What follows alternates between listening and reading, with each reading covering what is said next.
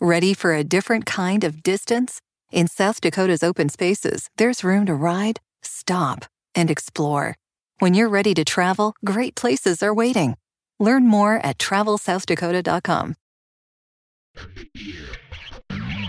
Curling fans, you've come to the one place with everything you need involving USA curling and more. It's the Extra In podcast with the 12th In Sports Network and hosts Price Atkinson and Joe Calabrese. Get ready for everything you need to know: news, interviews, points of view, and club spotlights. Anything involving USA curling can be found here. It's the Extra In podcast with the 12th In Sports Network. Now, here are Price and Joe. All right, 2 in 1 week.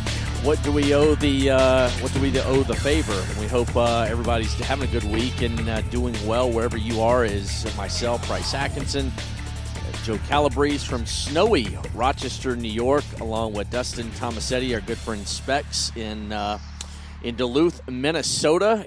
We're second time this week as a lot is happening around the world of USA curling. We're going to get into it here on the Extra podcast with the 12th In Sports Network. Guys, let's just get right to the chase. Team changes are abound. We obviously talked earlier in the week, Joe, about Christensen and Peterson.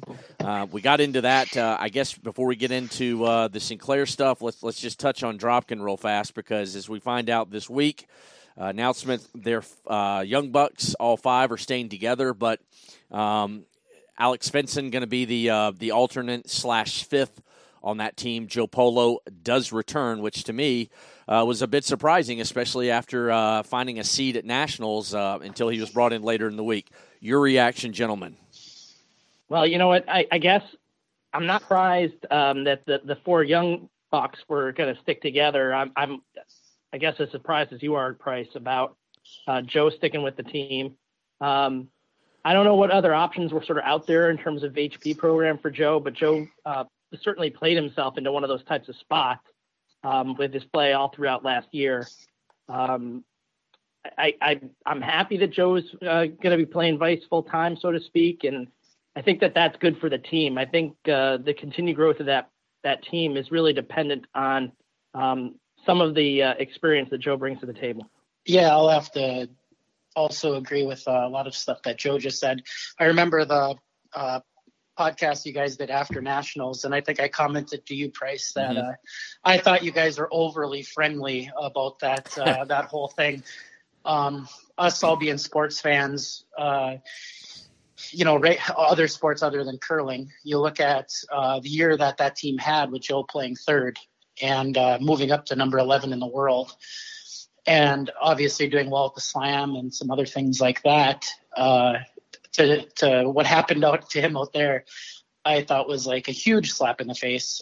So for him to stick with this team really shows the great relationship he has, obviously, with Corey and the other guys. And I guess what I'm saying is, I sat down with Corey after and I gave him some of my opinions. Obviously, I'm not short of them. And I thought they were great with Joe on the ice. I thought they had a really good chance at Nationals with Joe on the ice. And as soon as they sat him down, I didn't think they had much of a chance, honestly. And for him to stick with them shows, obviously, Joe being the great guy he is. And it obviously shows the maturity of all those guys, too. After going what they went through at Nationals, to know that, they have a really good chance at Joe on the ice and the team will keep growing and getting better. And I think it obviously helps the development of Corey as a skip. Joe and Corey have a great relationship, both being here in Duluth, they can throw rocks at each other. I think people forget the importance of that. Having a skip and a 3rd together in the same town, throwing rocks at each other, feeding off each other. It's a little forgotten thing in the new world of curling, with people all across the country and trying to come together. They fly together to an event and they haven't seen each other in a month, and they expect to play great.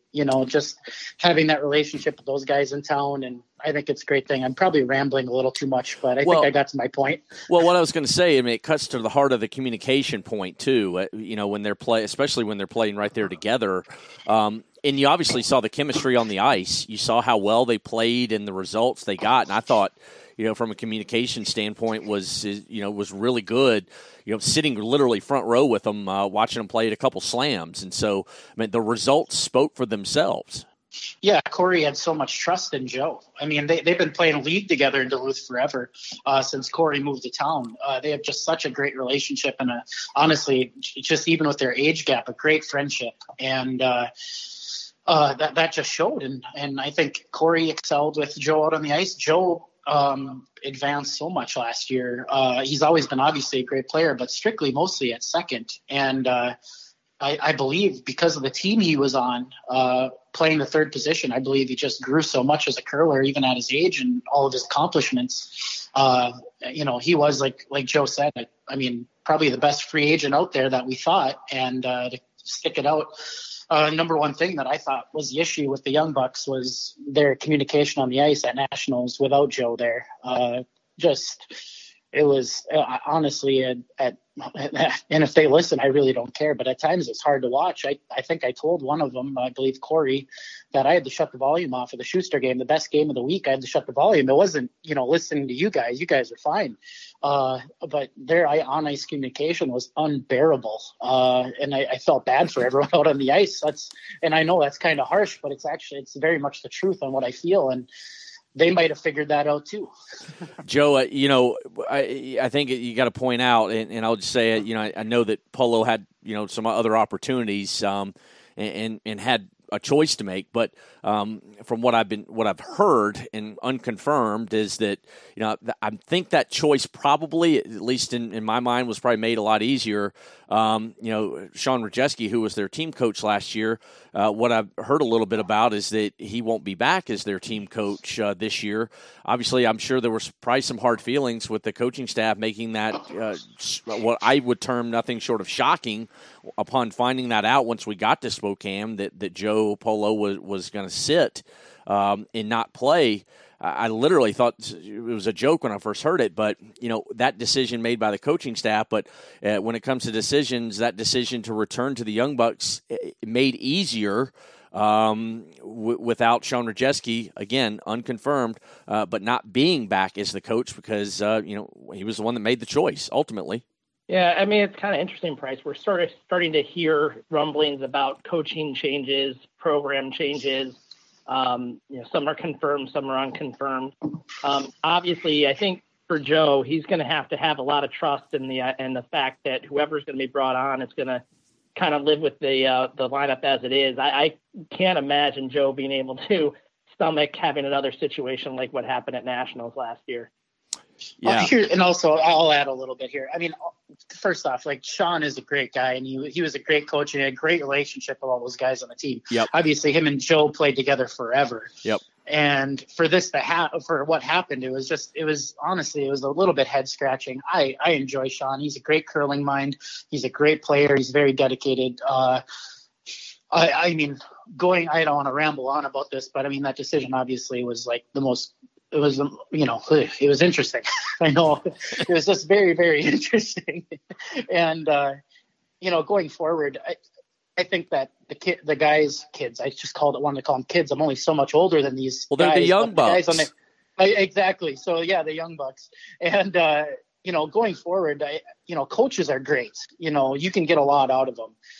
But at the end of the day, and I think curling teams that have real deal success, they learn how to use the coach. And you can't let the coach dictate everything that goes on the team, especially in curling. You have 4 adults. You got to know 4 or 5 adults. You got to know what's best for the team and what's good going forward. Going back to that decision is that if they would have came out and said, all right, the Young Bucks, us 4, we're going to go out and we're going to play this Nationals because that's going to be the team that we're going to take the Olympic run with. Mm-hmm. If they would have came out and said that, and that's what they were going to do, I would have been like, all right, well, cheers guys, go at it. But to have what happened the whole year and the progression and then just how it went down, it's just very puzzling. And whatever happened behind the scenes happens. We all hear our own stuff and we go by that and we can all form our own opinions. But I think that they made a really big step. I told Corey, he came in for a panel lasagna the other day. I said, you guys put on your big boy pants to make the right decision. Yeah. Yeah, I think so. Joe, you got anything else you want to add before we kind of shift over to the women's side? Well, just in terms of coaches, and I guess one of the things that I was super impressed with from nationals last year was Coach Mark Lazar. Yep. And how mature he is. And he might be the type of person that if the Young Bucks were able to bring him on, I think might improve their overall communication on the ice, decision-making, some of the things that maybe Specs had seen at nationals last year. I'd like to see Mark get that call. I think it'd be a well-deserved call. Yeah. I've heard another name mentioned potentially is a coach for the Young Bucks next year. I won't get into it again. I don't have it confirmed on Rajewski, but I know with their team announcement coming out, a lot of times if a team does have a coach, they couple the coach with, what their team announcement lineup is going to be for the upcoming season. So we didn't get that with them. So that remains to be seen. Let's talk about the women's side. The new team Sinclair, gentlemen. Your reaction, I guess maybe your surprise. I guess the surprise would be Monica coming out of retirement. I thought, after she was out, I kind of thought she might have been done.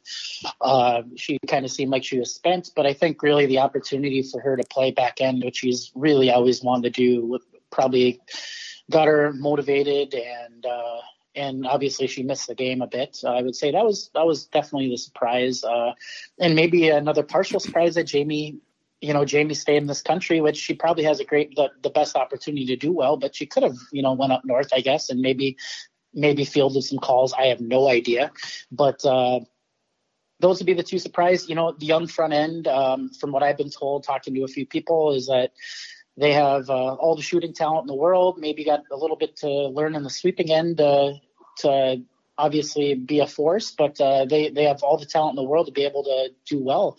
I think I told the other day, Price, I think this team might come out hot. That's kind of thing when you put these new teams together. They come out firing. Hopefully, obviously hopefully there's a long season of curling, but I think they have all the talent to do well. Yeah, Specs, I think you're right. I mean, one of the things that's interesting about this team is that they really have 3 fourth stone throwers from last season, and then Monica, who played mixed doubles through last stone and mixed doubles. So a lot of shooting talent on this team. I would agree that probably on the sweeping end of things, they may need a little bit of work. I guess I'm surprised about a few different things around this team. One, obviously Monica coming out of retirement was sort of a surprise, but she had kind of hinted about a month before, I think, that she had missed curling. And I don't know if that was sort of a shot across the bow to anybody who was sort of listening to see if there might be interest somewhere. But, this team being the third team that's been announced, it also puts out Team Bear. And I was a little bit surprised that none of those players got the call to play with this team since they were already in the program. And that someone like Elizabeth Cousins got the call instead. Not taking anything away from Elizabeth, but it's also the second time in the last 2 years that the fourth stone thrower from Ariel Traxler's team at Nationals got the call to be in the HP program, and Ariel is sitting on the side. So it's kind of interesting with her bronze medal finish and taking Jamie, really giving Jamie all she can handle in the semifinal, that Ariel's sort of sitting on the outside looking in too. Well, I guess, adding to that is that, you have your 3 teams with, if Jamie was an option, you have to throw her in there. I flat out think when it comes to throwing the rock, I think she's the best we have. Mm-hmm. I think there's some other struggles as far as team chemistry sometimes, but when it comes out to just flat out curling, Jamie is amazing. In person watching some of the big events, I've always thought she's one of the best out there as far on the women's side. As far as making shots, and she sometimes struggles a little bit in the draw end of things. I think she gets a little excited, but just with flat out shot making, she might be the best we have.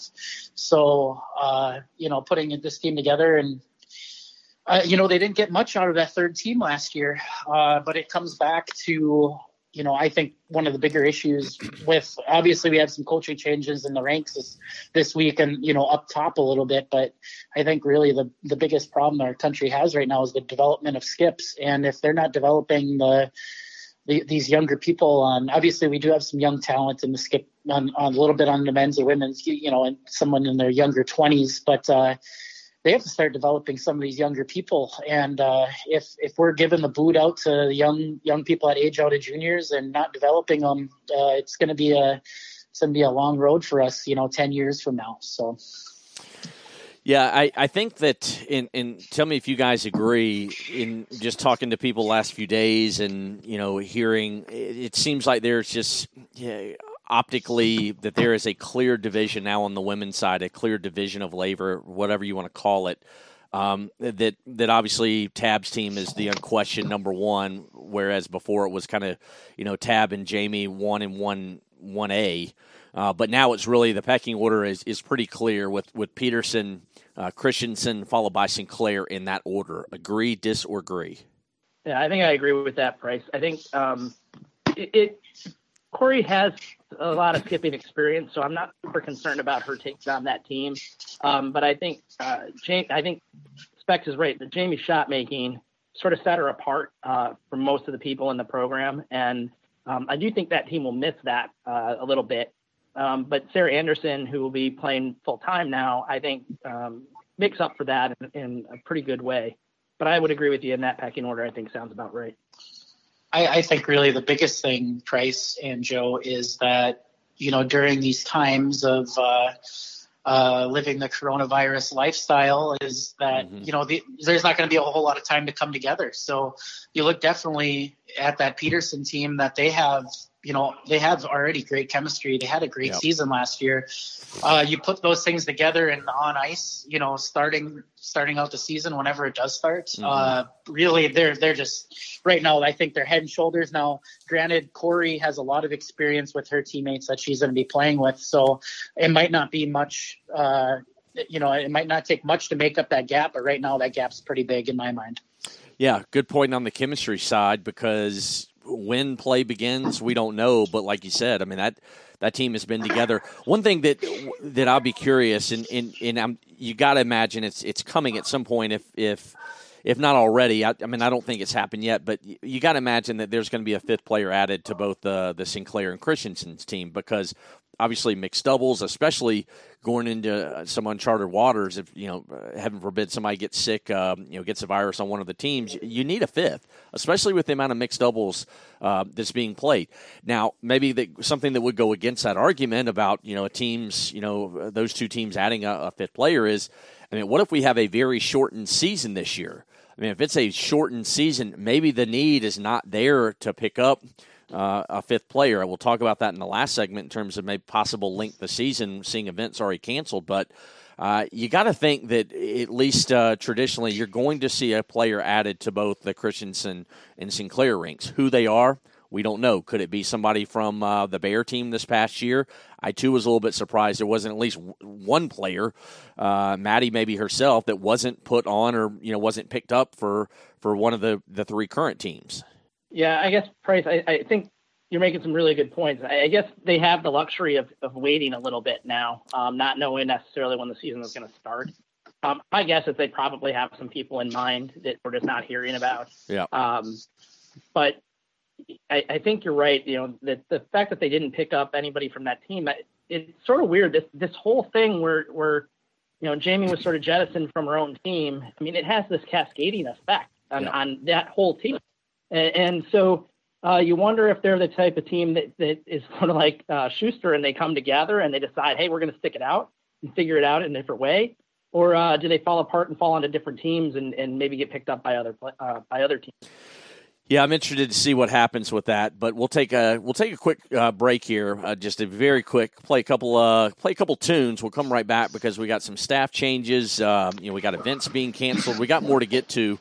As joined by the Godfather Joe Calabrese, and then obviously my man Dustin Tomasetti, Specs from the Duluth Curling Club and the Pickwick Restaurant and Bar there in downtown Duluth. I'm Price Atkinson. We'll come right back. We'll do another segment here on the Extra End. We'll be right back.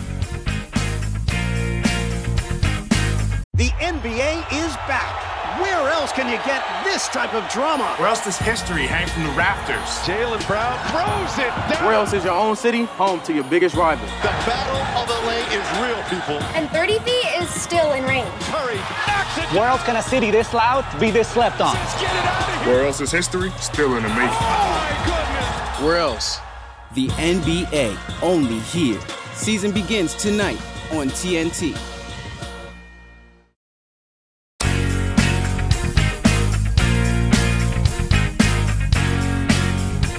All right, final segment rolling along here. The emergency edition this week of the Extra End. Joe Calabrese, the Godfather. Dustin Tomasetti from Duluth. Myself, Price Atkinson. Guys, we did get on the coaching staff side, obviously released by the USCA this week, Jess Schultz, two-time Olympian. She's been hired to lead the women's HP program, HP what it's called for now, until the new managing director is named. But is what we know at the HP program. Jess Schultz hired to lead that.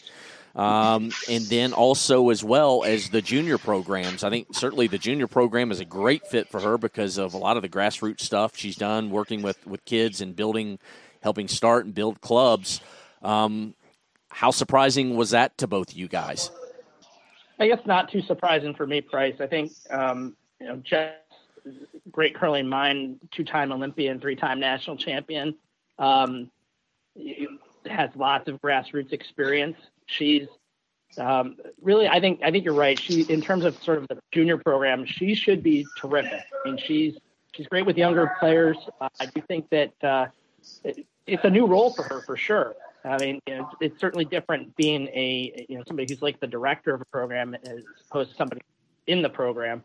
But she's been at the highest levels. And I think that it's a good choice. If you're going to take somebody who doesn't necessarily have that running of a program experience, you better bring somebody on who's been there. And Jess is that person. Yeah, I'll echo a little bit that what Joe just talked about is that, it seems like it's a good fit for her, especially on the junior side of things. I think I'm going to sit back and wait and see kind of what the overall plan is to really form my opinion. I think she's a great fit for anywhere in the USCA just because of her experience and her overall knowledge. And she's just a hard ass worker. She loves to work and grind it out. So I wished her congratulations right after it happened. And she seems pretty darn excited. The job, though, oh my goodness gracious, you're ahead of the juniors on both sides and the women's. That seems like a full plate. So that's why I'm saying I'm going to wait and see what happens, how it's going to be. Because right now you have the girls and guys and juniors that are both relegated. They can't go to Worlds right now. And you have a women's side that has a bunch of new faces and figuring that out. And it's the year of the World Championships are going to determine who's going to the Olympics for the most part. So there's a little bit of pressure there, and it seems like in my line of work, it seems kind of like my job. You got to juggle a bunch of different kinds of personalities and a bunch of different tasks, and I wish her the best of luck.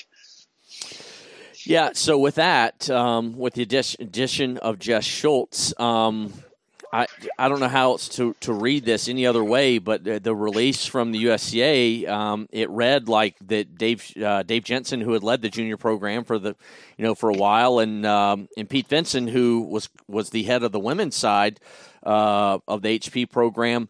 The way the release read, that both Dave and Pete are out. Did I read that wrong, or is that how you guys both took it? I think that's the way I saw it, Price. I mean, Dave and Pete both have made unbelievable contributions to the sport for sure.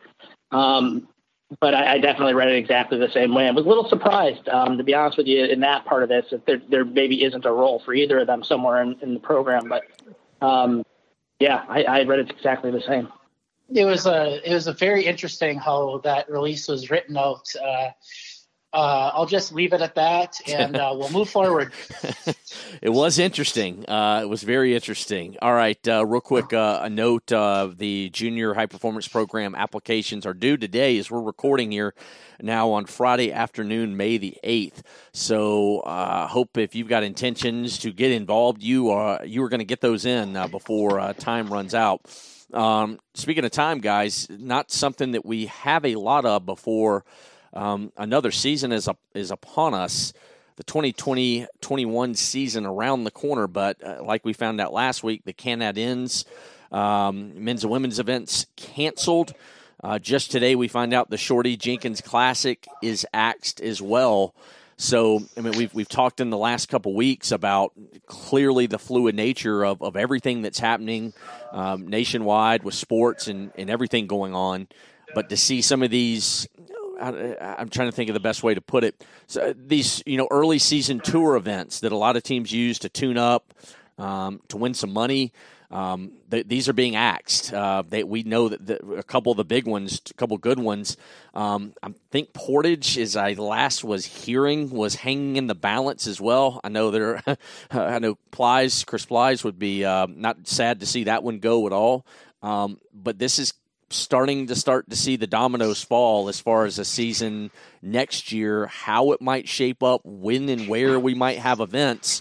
But the cancellation is obviously not good news. Yeah, Price, we're looking at two different factors here, aren't we? I mean, one is sort of the health and safety of everybody involved and what that takes in order to actually, run an event like that. I'm a COO of a nonprofit organization, very small, about 17 people. Yep. And I'm in charge of putting together our back to work plan. So I can only imagine the complexity that event organizers are dealing with if they're even thinking about trying to run their events right now. And then on the flip side of things, even if they decided they wanted to run the events, a lot of these folks have sponsors, and if their sponsors are not at work, they may not have revenue to sponsor anything. So I think you're looking at two different factors here that are sort of colliding at exactly the wrong time. That is probably causing some of these folks to think about whether or not they ought to have these events. Yeah.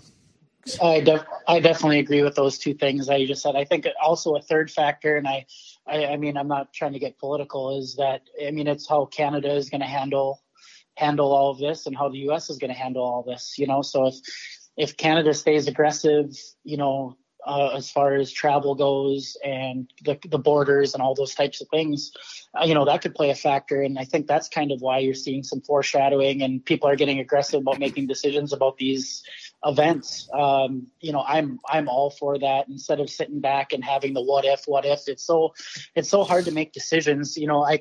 I could talk to you guys 3 hours about what's going on, in my business, and I'm not going to get into that, but just having a plan and knowing what's going to happen a little bit will help these teams. It will help the organizations, as far as the curling organizations, being able to see how they're going to handle their season. I know, Price, we talked about that in a couple episodes ago on, what if, say it doesn't start till January, how do you figure out what teams and those type of things? That might be the reality that we're looking towards. I just hope there's enough smart people to make the decisions that need to get made. Yeah, I mean, it's. Yep, go ahead, Joe. I'm sorry, Price. The other thing I was thinking was it might provide an opportunity, particularly for clubs in the U.S. I mean, if Canada is still very aggressive and border crossings are very difficult, which is sort of the case right now. And events are being canceled in Canada that some of these U.S. teams want to go to. Maybe that provides an opportunity for a club in the U.S. to put on an event to kind of get something on the calendar. But I haven't heard of anything as early in the year, although it's still snowing here in Rochester, so I guess it's late in the winter in May. Well, I mean, go ahead, Specs. No, well, I was just going to say, I feel like I'm back in that stupid draft we did. You stole the next thing I was going to say, Joe, is that I think there's going to be opportunity for clubs in this country to possibly, get some big deal events if, it's a little looser on our side of the border, and maybe some clubs get some opportunity to bring in some high profile Canadian teams if they're allowed to travel to maybe, try to do some big events here. I mean, it's speculatory, to say, but looking at things, I think it's honestly just the beginning. Event cancellations. I mean, I've always been of the opinion, and this is just only this is my own opinion, is that I don't think we really see curling get going again until January. That's just what I've kind of felt, deep down. But, I mean, there's just so many issues. I mean, you guys touched on some of that. I mean, I know we got the first Grand Slam event that's scheduled for mid to late October in Sarnia. I'm hoping it happens because it's the home of Heater McCormick, and I want to see heat. It's been too damn long. But there are issues with that. I mean, is that even going to be played? If it is, travel restrictions. I talked to a couple of European players this past week and talked about how bad that would be for the sport if it were just Canadian teams only that played in the Grand Slams. But what if you have travel bans that are still in place? What if, certain European teams, from certain countries, they don't have a travel ban that's lifted. Obviously, we don't know, with the Canadian border and travel into Canada and quarantining, what that's going to look like months from now. Again, we're speculating, but do we have a second wave? Does another wave of this pop up? Which you talk to experts and you hear them on television, they think that's coming. Flight costs. How do flight costs double? With the airline industry trying to get back on their feet and without the sponsors, how much of a pinch financially is this for teams and NGBs to be able to fund their travel to go back and forth, across the world. There's just so many different issues and layers to this thing, guys.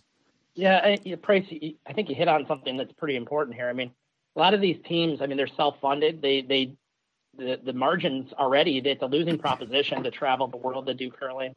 But if for some reason the expenses explode, how likely are some of these teams to make the trek across the Atlantic to the U.S. or to Canada to do these events? I think that's a good point, a real good point. I think it's time for everyone just to go over to Sweden. Let's get this damn thing going. Well, it's interesting, like the sports that are sort of thinking about getting going right now, they're going to be the guinea pigs, right? They're going to be the beta testers for all this. And the complexity around curling, particularly at the tour level, is the world representation, right? People coming from all over, and that's a greater factor than a team that maybe can be sequestered, maybe for basketball. It's a little bit different for sure, but it's nice that we have a little bit of time to start working out the details of this, and that other sports are out there sort of being the guinea pigs. Yeah, another thing, too, is, curling is not, we obviously know it's not golf. We know it's not, auto racing where you can push people apart. It's also not football where you're, hot, sweaty, pressed up against each other like in football or basketball. Baseball is a little bit different, too. But, I think the big question is, number one, is it worth it? But what happened? I think all the leagues right now are saying, basically, what happens when the first person gets sick? I think in Korea in that Korean baseball league that's back up and running, I think they said something about 3 weeks. If one player ends up testing positive, then I believe it's a 3-week shutdown. I think for that team. I don't know about the entire league, but if one person crops up and tests positive that's at one of these events. Do things come to a halt again? Because that's really where you have real problems. If you start this stuff up again and then you have to, bam, cut it off cold turkey again, boy, that's, to me, that is real worst case scenario. Price, you're making my anxiety jump up way too high right now.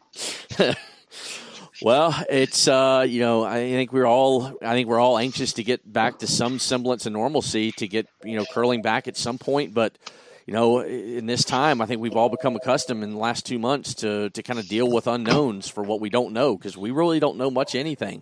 All I know is I want some sports back on TV. I don't like NASCAR at all, but I just might watch that crap next weekend just because I need to see something. I don't even like UFC, and I think that's going to be going on this weekend. I might have to even turn that on. I just need to see some competition, boys. Yeah, we're all ready for that, aren't we? Yeah, the UFC's it has the best card of all time on Saturday or tomorrow. Sorry, and I think I'm gonna watch the UFC tomorrow, and it's gonna take a little bit more than that for me to watch NASCAR. I am not boogity about anything when it comes to that. Yeah. I heard about a charity golf event happening soon with Peyton Manning and Tom Brady and Phil and Tiger. So that should be a fun event. It's something fun to watch, in the off season, so to speak. The only thing I know about NASCAR, guys, is if you're not first, you're last. That quote by the esteemed Ricky Bobby from Talladega Nights. But one thing I meant to mention just real quick is, I don't know if either of you saw the announcement by the Scottish Curling Federation earlier today, where they made an announcement that instead of the Scottish national champion automatically moving forward and representing Scotland at the World Championships and Great Britain, at the Olympics, they made the announcement that it would be discretionary now. And in talking with some of the Scottish guys this morning, that they told me that this had been something that British curling had been pressuring for a while. I won't get into the nuances between British curling and Scottish curling, but I guess why I bring it up is in terms of a potential prelude. That this was made specifically for, in terms of picking who they thought is their best representative to go compete at the 2022 Olympics is Team Great Britain. However, I bring it up because is this a prelude to potentially changes we see made? I think you and I have, all three of us have pontificated and talked about this here, because if we have a shortened season this next year and we do have a U.S. championship that's played, as we all hope it is in February in Iowa, is there going to be a discretionary element added because of the stringent now one shot or you're in or out situation, really, that in terms of Olympic qualification for 2022, is this something we're going to see maybe with other federations pop up to give more discretionary, a discretionary element that's stronger or in play?